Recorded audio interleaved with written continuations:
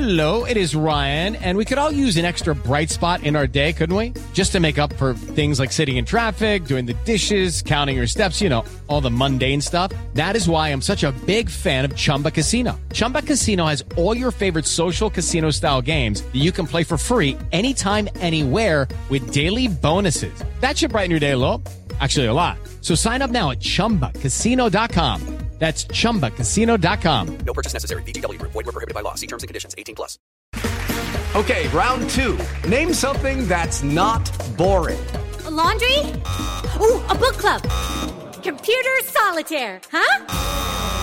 Ah, sorry. We were looking for Chumba Casino. That's right. ChumbaCasino.com has over 100 casino-style games. Join today and play for free for your chance to redeem some serious prizes. ChumbaCasino.com. No purchase necessary. Void where prohibited by law. 18+. Terms and conditions apply. See website for details.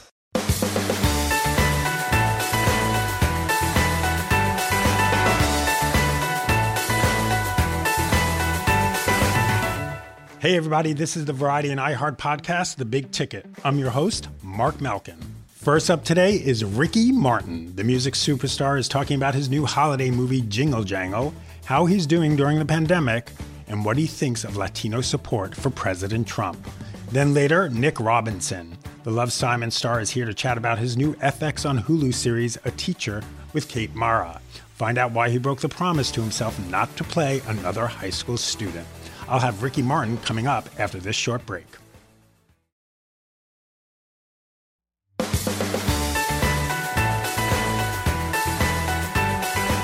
Welcome back to The Big Ticket. Ricky Martin admits he experienced severe anxiety at the start of the pandemic. Thoughts of not being able to perform live and for who knows how much longer overwhelmed the 48-year-old music superstar. But then he started to get creative. So creative that he started a new business, Martin Music Labs. Its first endeavor is Orbital Audio, a new sound technology that provides a surround sound system no matter how expensive or inexpensive your headphones may be. His latest album, Pausa, uses Orbital Audio and is heading into the Latin Grammys with 4 nominations. And next week, Martin will be seen in the new Netflix holiday movie musical Jingle Jangle from writer and director David E. Talbot. Martin voices Don Juan Diego, a villainous toy who comes between the town's greatest inventor and his protege. Martin also talks about his support of Joe Biden, and then he sounds off about Latino support for Donald Trump. I talked to Martin over Zoom from Beverly Hills, where he lives with his husband and their 4 children. Good morning, good afternoon. Good afternoon, how are you? All week, and I still have issues with with technical aspect of it. I hope everything is good. How you doing, Mark? I'm good. How are you? Good, man. I'm good. It's been super intense, this lockdown, but great and productive. What can I say? Yeah, how are you holding up in all of this? Now I'm doing better. Now I'm good. In the beginning was a mess because I was super anxious. I had no idea. I mean, I always heard about anxiety, but what I was feeling, oh, this is anxiety? Well, then I'm super anxious. What are we going to do? They were telling us that, no more performing. That's what they were telling us. And now I see a little bit more, I see better, the light at the end of the tunnel, and I don't see a train coming at me. But I've been very productive. I've been working on this movie for quite some time now. Super exciting. It's a really fun movie. I think this movie is historical. We will be watching this movie for the next 30 years in the holiday season. So it's fun. That's beautiful. Why do you think it's history making? Is the story, is the cast, the people involved. David Talbot and Lynn, they've been working on this for 20 years. It was not supposed to be released 5 years ago. It was not supposed to be released 10 years ago. It was supposed to be released now. And historically, we are supported. We are backed up. And this movie is going to be a success, just not only because of the messages and the acting and the music and the design and the whole thing, but because we need it. We need this kind of music now. Yeah, one of the things I was doing the junket yesterday, and I was asking everyone, like, you get a phone call and either your agent, your manager, or whomever says to you, they want you for this movie. It's not only a Christmas movie, it's a Christmas movie that's a period piece with a Black family at the center of it. We just don't see that. how can I say no to a project like this? Are you crazy? Yes, now let's do it. It's beautiful. And you don't have to be Christian to enjoy this film. You know, it's anyone can relate. It's for kids, but you know, my mother, I'm sure she's gonna get teary eyes when she sees this movie. It's very powerful, and it's fun, and it's hopeful, and it's optimistic, and it makes you believe in magic again, and it helps you be in touch with the child within that we all forget. You know, it's powerful.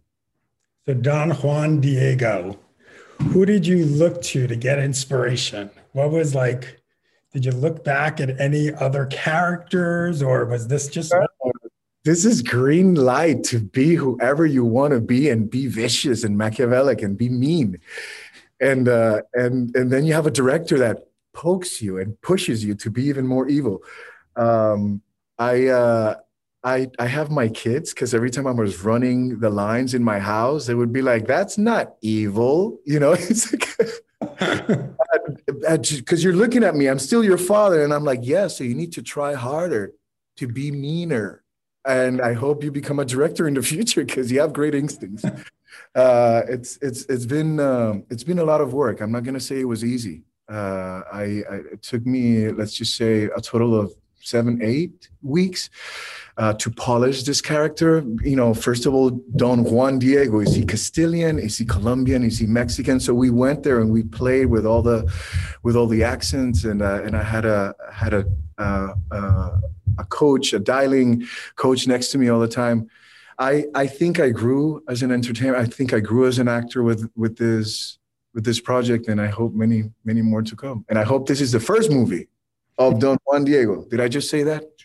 You did. Well, it's funny because my husband and I watched it together. My husband's from Mexico. Okay. Saying like, is he Mexican? Is he from Spain? And we had to keep it very neutral. And I think that's a great way. But still, I'm talking in English. You are fool. What are you talking about? I cannot believe it. You are proof that there are fools. So, Ricky, you don't act very often. I mean, you have this. You did Gianna Versace, Evita on Broadway, which I saw. You were amazing in it. Glee. Why don't you act more? I'm sure you're fan, and I'm sure you get scripts. Thank you so much.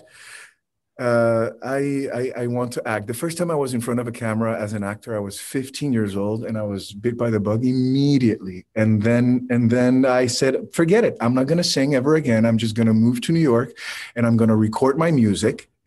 I'm going to just go into Tisch, School of the Arts, and I'm going to become an actor. And then I was accepted, and then I went to Mexico on vacation, and they gave me a role in this musical play. And I never went back to New York, and I stayed in Mexico. And then music is evident that music needed to be part of my life. And then Ryan Murphy called me to do an episode of Glee, and then he called me to do Versace. I have mad respect for actors. I have mad respect for the career itself. I don't want to come across like, hey, I just feel like doing it and I want to do it now. I think that would be very disrespectful. I am learning. I am studying. I have professors with me, and I am selective because it's not something to be prostituted. This is something that needs to be well thought of, and mind you, with a lot of respect for everyone that has been on this career for a long time. So now you've entered the space of the Martin Music Lab. Yeah. Orbital Audio. I've been listening to. Okay, my husband kept teaching me Piausa. Okay, I'm going to screw it up. It really is. Listen, I'm not a sound person. I don't understand the intricacies. But when I listened to it, I was like, wait a minute, I'm hearing an instrument over here. Right. So immersive audio is something that has been there since the 70s. When the lockdown started, I told my team, listen, we have to create something that is of impact. Let's create something that will heal people. I don't know what this is. I have no idea what this is. I don't know if it's a vitamin that we're going to invent. I don't know if it's a new kind of food, but let's be open. And then I was re-immersed into immersive audio. And I said, this is it. We just need to make this perfect. And I went to my producer and mixer, Jason Joshua, who is now my partner in this journey. And he said, Ricky, I don't think we can do much. And I did not let him stop. You have to keep doing. Let's be specific. I want to be able to grab one instrument and make it go around my head. And leave it here, and then grab the horns and make them fly around my head. So people didn't know what it was going to feel like. And then all of a sudden you have A$AP Rocky and people like Bad Bunny and other young musicians that are, what is this? And I want this for my music, and I want it for my entire album, because it's the evolution. We had black and white television, and then we had color, and then we had mono sound, and then we had digital, and then we had the CDs, and all of a sudden now we have orbital audio. I think is the evolution of music and sound. With this saying, the amount of tentacles that are growing out of this idea pushes me to do wellness apps with orbital audio, where we can create guided meditation forums, where we can just bring this kind of tranquility to people, where we have Tibetan monks or Gregorian chants singing around your brain. And with this, we are going to be talking to the medical field to see if there is something here for therapy, for Alzheimer's or for depression or anxiety, because I know that with the anxiety that I've been feeling in this lockdown, orbital audio always helps me, and it's very special. It's very, very special. So now, could you go back to your previous work and remix it with the new system, or do you have to do a whole new record? I love how you think. No, we can go. I can go back to my classics and do it. And right now, my engineer is like, perfect. Just give me Living La Vida Loca. I've been dying to mix that song. And Living La Vida Loca on orbital audio with all those, the ska and the guitars, and then it's going to be very special. Wow. So do you just think you're just going to record using... I am going to record music with orbital audio in mind, because usually I record with a lot of reverb. And if I have less reverb, the effect of orbital audio will be more powerful. And that's what these artists that are trying orbital audio are doing. And they are in awe, because really they are seeing how their own music is evolving, their own sound is evolving. And it's a new era. And we're just going to keep fighting for it, because I'm not saying about a lot of things that are happening right now with this orbital audio thing, but it's all I have to say is that I will never stop touring, because I love the immediate reaction of the audience. Right. And now maybe you're going to get more Grammys because of it. You know? I was just nominated. I just have 4 nominations with this album, and I am obviously super happy. It doesn't matter how cool you try to be. When you get a nomination, it doesn't matter you've been doing it for a long time. You go crazy. You go, ah! It's the Academy letting me know that I did something right this year. And Pausa in this album and orbital audio is all part of it. The reaction of the audience is my Grammy. I have to say that. Of course, I would love to bring that with me home. But the reaction has been amazing. And the reaction of my colleagues of this album has been very beautiful. People, they come to me and they say, Rick, this has become the soundtrack of my pandemic. And for me, that's music to my ears, man. So I did want to talk to you a little bit. We have an election coming up. Mm-hmm. You were with Biden in September. I've been supporting Biden forever. I think he is the only option we have, and he is great. And he has been, in politics all his life, and this is the moment. We all need to get together and be loud about the cores of this nation, and I am using my social media. 70 million people, regardless if you're from the US or not, are listening to me every day talking about the importance of change, because it is scary. What do you think when you see a governor of Puerto Rico endorsing Trump? Who is that? Next. She doesn't exist. She wasn't even elected by the people. So she's not part of this conversation. When you hear Latinos for Trump, what goes through your mind? It is really scary. It is super sad. I think there's a lot of Hispanic that will vote him out. It's just that, Trumpeters, they make a lot of noise. And it's scary to see their enthusiasm. But us, we're doing what's right, the right way. And we'll see what happens in November. But I'm very optimistic. I am a Latino, gay, married to an Arab, living in Trump's America. We check all the boxes. Has it scared you these last 4 years? When you have 50 million people voting already, it's because we are not the only ones concerned about this. And for that, I am extremely happy. And we'll just take it one day at a time.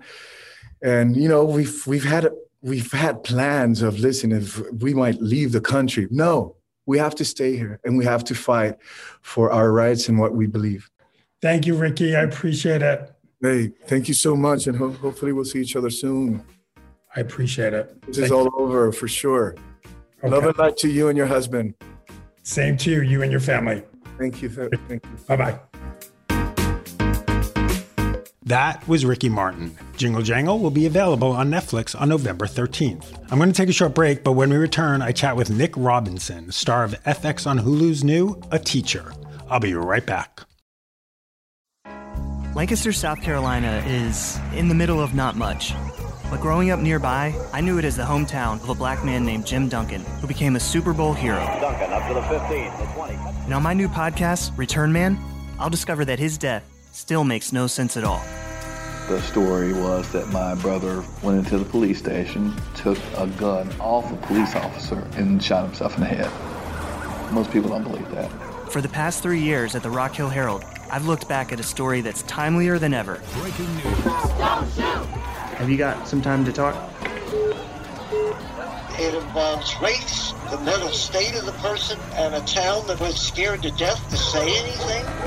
Listen to Return Man on the iHeartRadio app, Apple Podcasts, or wherever you get your podcasts. If you took away the date and time, could you imagine that happening today? Yes, you can. Welcome back to The Big Ticket. Nick Robinson melted teen hearts everywhere as the star of Love, Simon, the 2018 coming-of-age rom-com that made history as the first big studio film about a gay teen love story. The 25-year-old actor has now gone back to high school again. This time, it's for a much more adult storyline.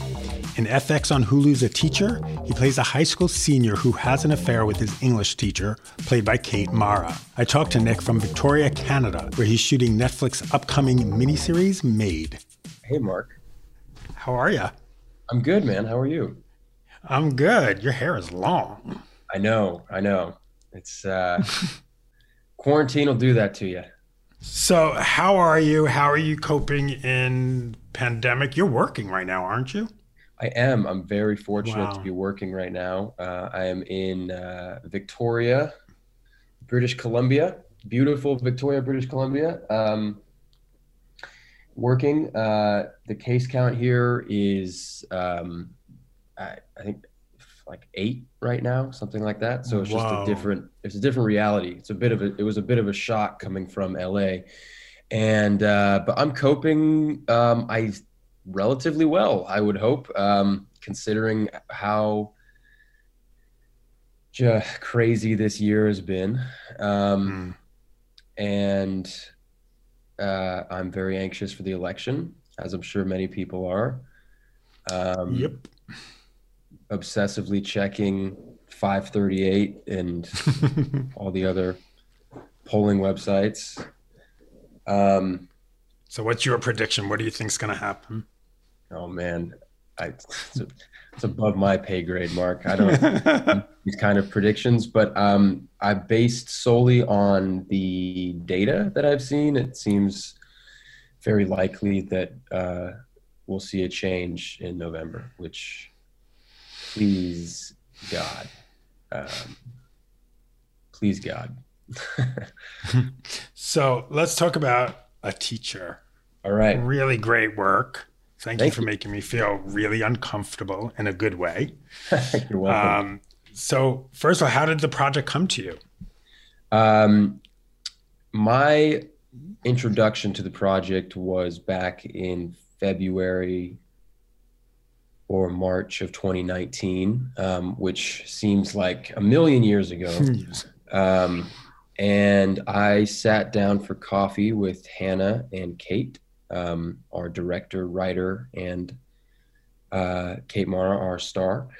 And we discussed the show and sort of what she was trying to do and what she wanted to say with it. And it was really interesting. I had a great feeling right from the meeting. There's sometimes you kind of just get a gut feel, and it's one of those times where that I just really enjoyed the coffee and the company and talking with them, and I left feeling like, oh, maybe this could be the thing. And then I read the scripts, and I thought the show was really interesting. I had a very interesting take on, especially as the series goes on this relationship, on Eric and Claire's relationship. And I was compelled enough to go back to high school yet again, do another tour.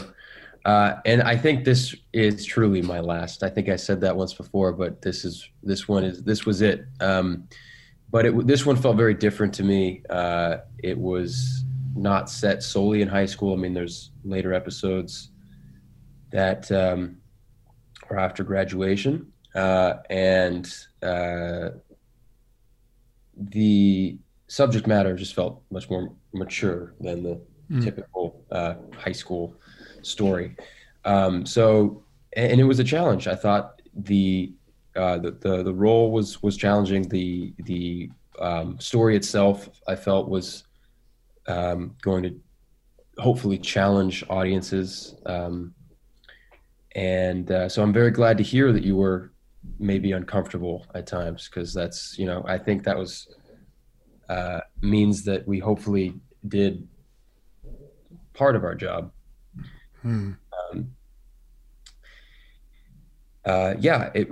Talking about these kind of relationships, this show was talking about these kind of relationships in a way that was a little more nuanced and detailed than I had seen in the past. I'd seen the clickbait headlines, I'd seen some of the past stories, but I because it's a mini series, we really had the time to delve into the nuance and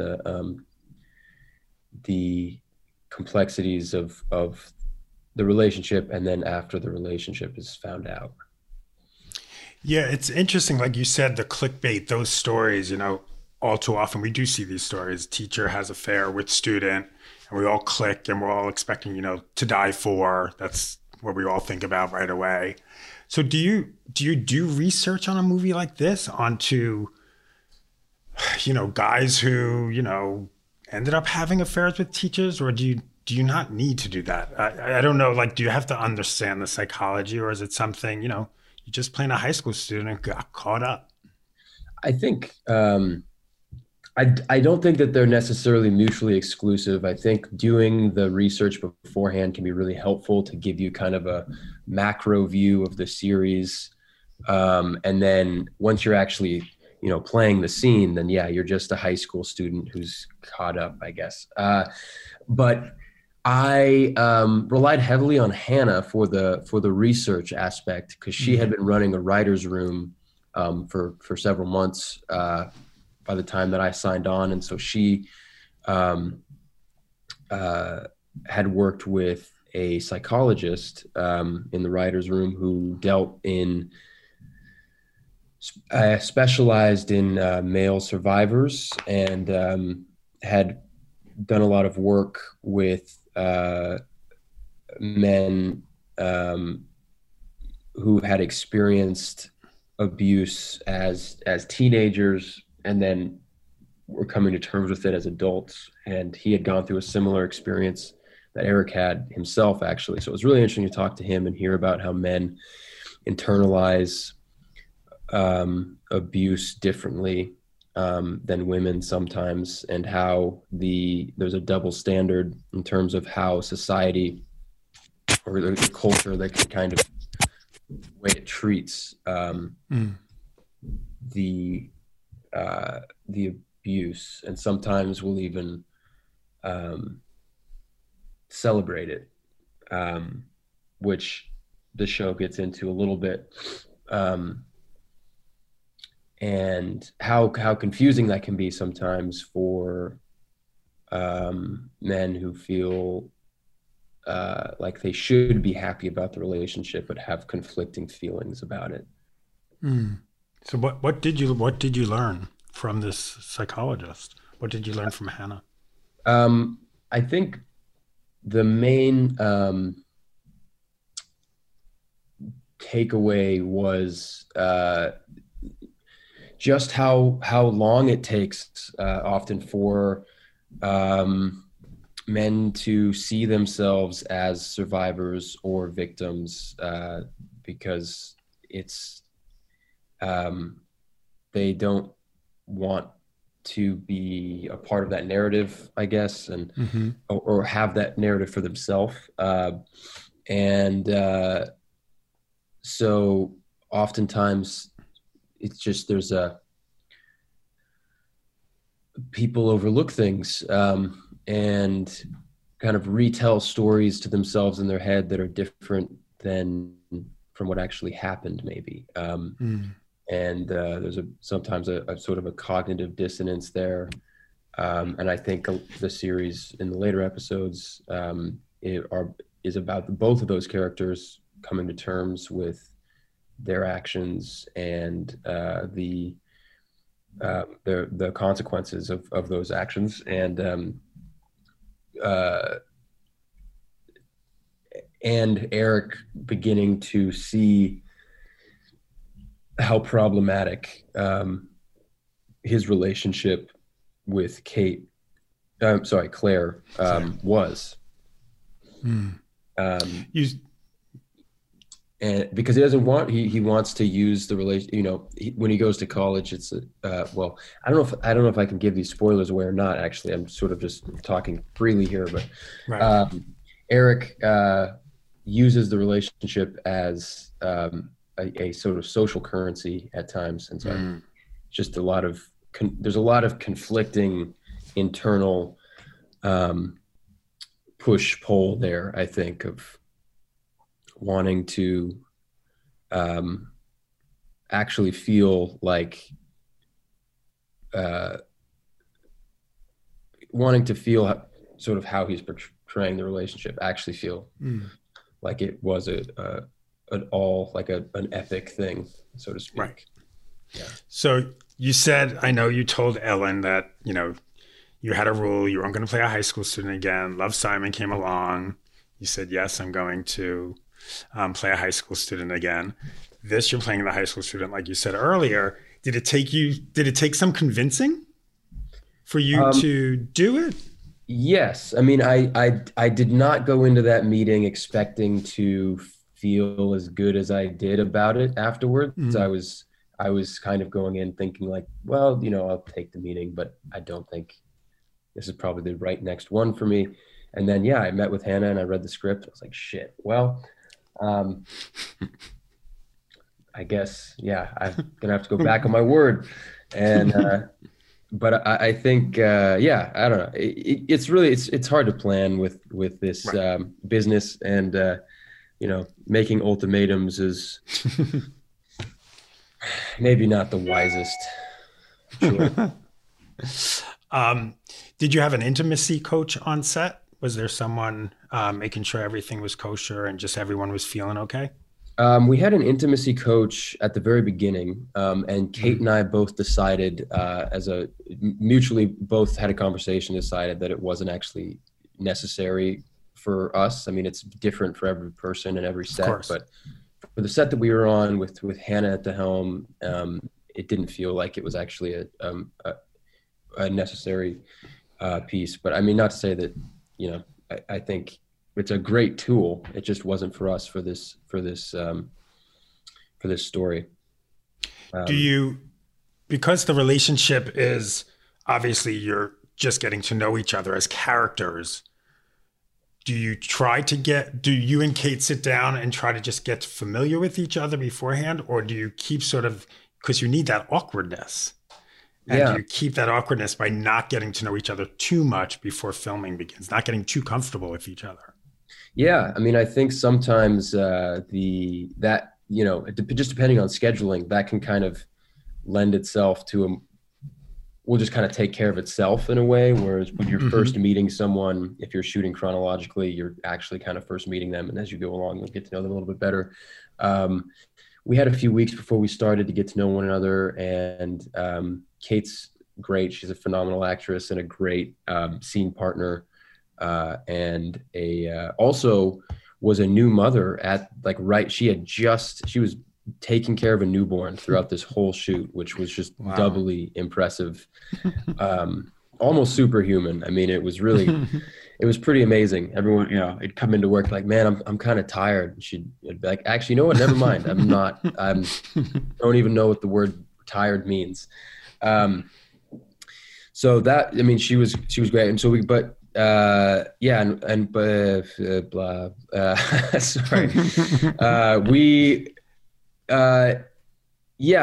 did have some time to get to know each other before, but I feel like we really hit our stride, later on. And she was a great collaborator and great in the show.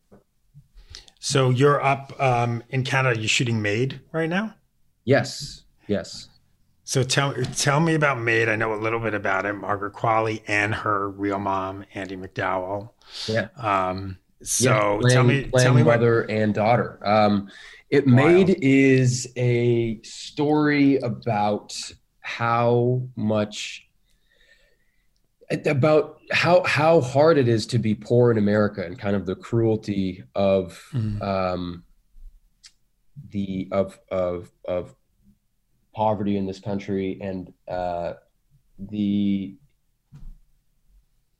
total the catch-22s of the welfare system and the social safety nets, and how backwards it is sometimes. It's based on a true story by a book by Stephanie Land. And yeah, it's basically about a single mother working as a maid in Washington State, and trying to survive with government assistance and very meager wages,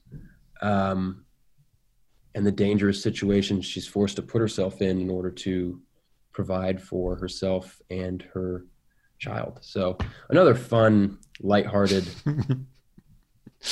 What character are you? Where do you play into all of this? I play the father to her. We share a 3-year-old daughter together, Margaret's character and I. And Sean is my character's name, and he is not the ideal partner, to put it mildly. And so he's sort of non-supportive and making Alex, that's the character Margaret plays, Alex's life harder maybe than it needs to be. But he has his own issues, and yeah, it's great writing. So what's it like? I mean, you said there's not many cases up there, but are there still the COVID protocols taking place? Is there testing all the time, or you don't have to worry about it up there at all? No, we're being extra safe. Everyone on set is tested regularly. Everyone's wearing a mask. Everyone is in PPE and socially distancing on set. And everyone's taking it really seriously. I mean, it's even though the case count is really low up here, it's still we are just in the midst of a global pandemic, and everyone hasn't lost sight of that fact. There's been some changes, on how we operate, but all in all, I think everyone's also really happy to be back to work. So we're just happy to make some sacrifices, whatever it takes to have us get back to work safely. Did you have to quarantine before filming started? I did. Yeah. I quarantined for 2 weeks in a hotel here. Wow. Not my favorite 2 weeks, but yeah, got through it. Do you, when you started shooting, were you nervous? I mean, it's got to be a little unnerving, no matter how many precautions are being taken. Yes. Yeah. I mean, a little bit. I mean, my girlfriend and I both actually caught COVID in New York in March of last year, or this year. What am I talking about? Sorry. Seems it feels like forever March ago. of last year, but in fact, it's March of this year. We both got sick. Luckily, it was very mild. Had some fevers, and we lost our sense of taste and smell. But after that, we had tested positive for antibodies, and but there's even questions about how long that lasts. So yeah, I was nervous going back, but I felt pretty confident in our showrunners and comfortable with their handling of the situation and how serious everyone's taking it, and the testing constantly, and the mask wearing, and the social distancing, and basically all the things that the scientists have been telling us to do. And surprise, surprise, it seems to be working. We haven't had any That's positives, great. really. Yeah, so I was, but it's funny too. I think that also this year has, like a lot of people, my perspective on things has changed a bit. And, some of the maybe usual nerves of going back to work were definitely there, but I really was just very excited and grateful to just kind of be doing this again in a lot of ways. And so some of the nerves, I think, of the work side were lessened by the experience of living through 2020. Just your perspective changes, and priorities change, I guess. Priorities change. I think, and I keep saying this, like the romantic side of me, the idealistic side of me is that, when we're out on the other side, the priorities that change will stay there. I don't know if human beings are like that. They may go back to, worrying about things that didn't mean that much, but there's also security in that, I guess. So yeah, it's wild. Tell me about the first audition you ever went on, whether you got the role or not. Well, the first audition I ever went on, actually, I remember it. I grew up in Seattle, and there was a program there called Broadway Bound, which is like a children's theater that does. It's going on for years, and they were holding auditions for The Wiz.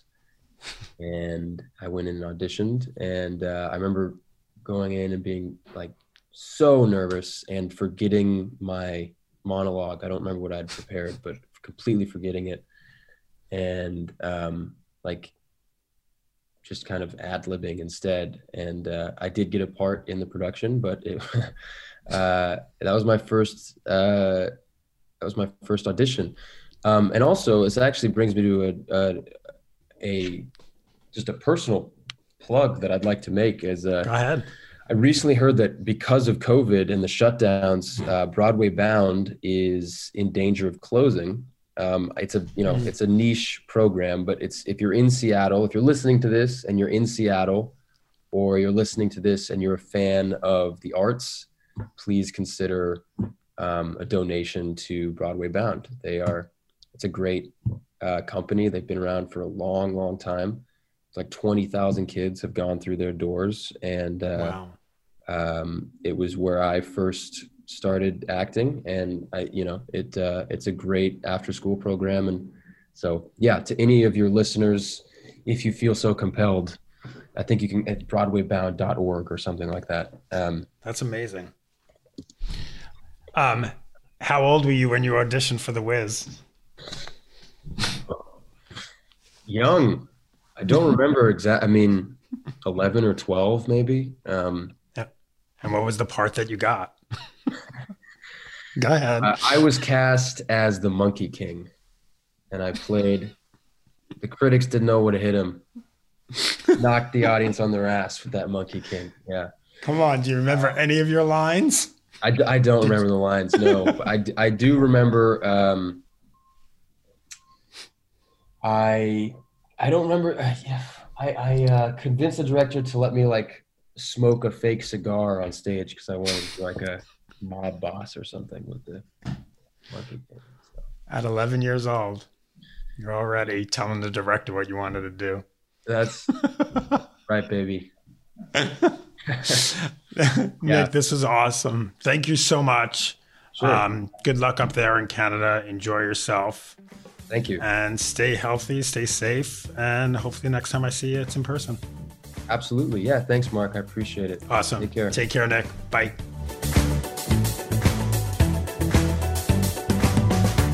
That was Nick Robinson. Thanks for listening to The Big Ticket.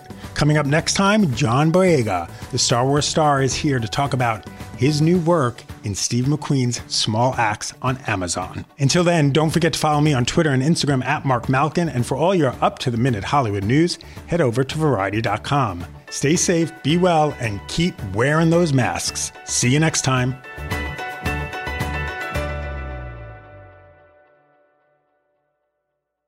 Judy was boring. Hello. Then Judy discovered ChumbaCasino.com. It's my little escape. Now Judy's the life of the party. Oh, baby, mama's bringing home the bacon. Whoa, take it easy, Judy. The Chumba life is for everybody. So go to ChumbaCasino.com and play over 100 casino-style games. Join today and play for free for your chance to redeem some serious prizes. ChumbaCasino.com. No purchase necessary. Void where prohibited by law. 18 plus terms and conditions apply. See website for details. Hello, it is Ryan, and I was on a flight the other day playing one of my favorite social spin slot games on ChumbaCasino.com. I looked over at the person sitting next to me, and you know what they were doing? They were also playing Chumba Casino. Coincidence? I think not. Everybody's loving having fun with it. Chumba Casino is home to hundreds of casino-style games that you can play for free anytime, anywhere, even at 30,000 feet. So sign up now at ChumbaCasino.com to claim your free welcome bonus. That's ChumbaCasino.com and live the Chumba life. No purchase necessary. VGW. Void where prohibited by law. See terms and conditions. 18 plus.